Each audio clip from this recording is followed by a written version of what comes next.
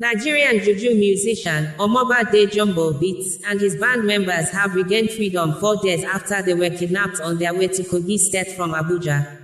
The musicians were kidnapped on Sunday, December 17, 2023, while returning from an event held in Abuja. It was gathered that the kidnappers had demanded 10 million naira ransom to release them. The juju musician, Omobade Jumbo Beats and his crew members, however, were set free on Thursday morning after they regained their freedom from the kidnappers that abducted them on their way to Kogi from Abuja after performing at an event on Sunday. A Nigerian musician, Adeyinka Adeboye, also known as Boyebest, had stated in a post shared on his Instagram account, titled, "A whole full band members kidnapped, Naija is fuck up, I swear. My prayers are with you guys. You all would come out alive." A video shared by a Nigerian musician, Adebodu Taiwo, also known as Ejire Debodu, on his verified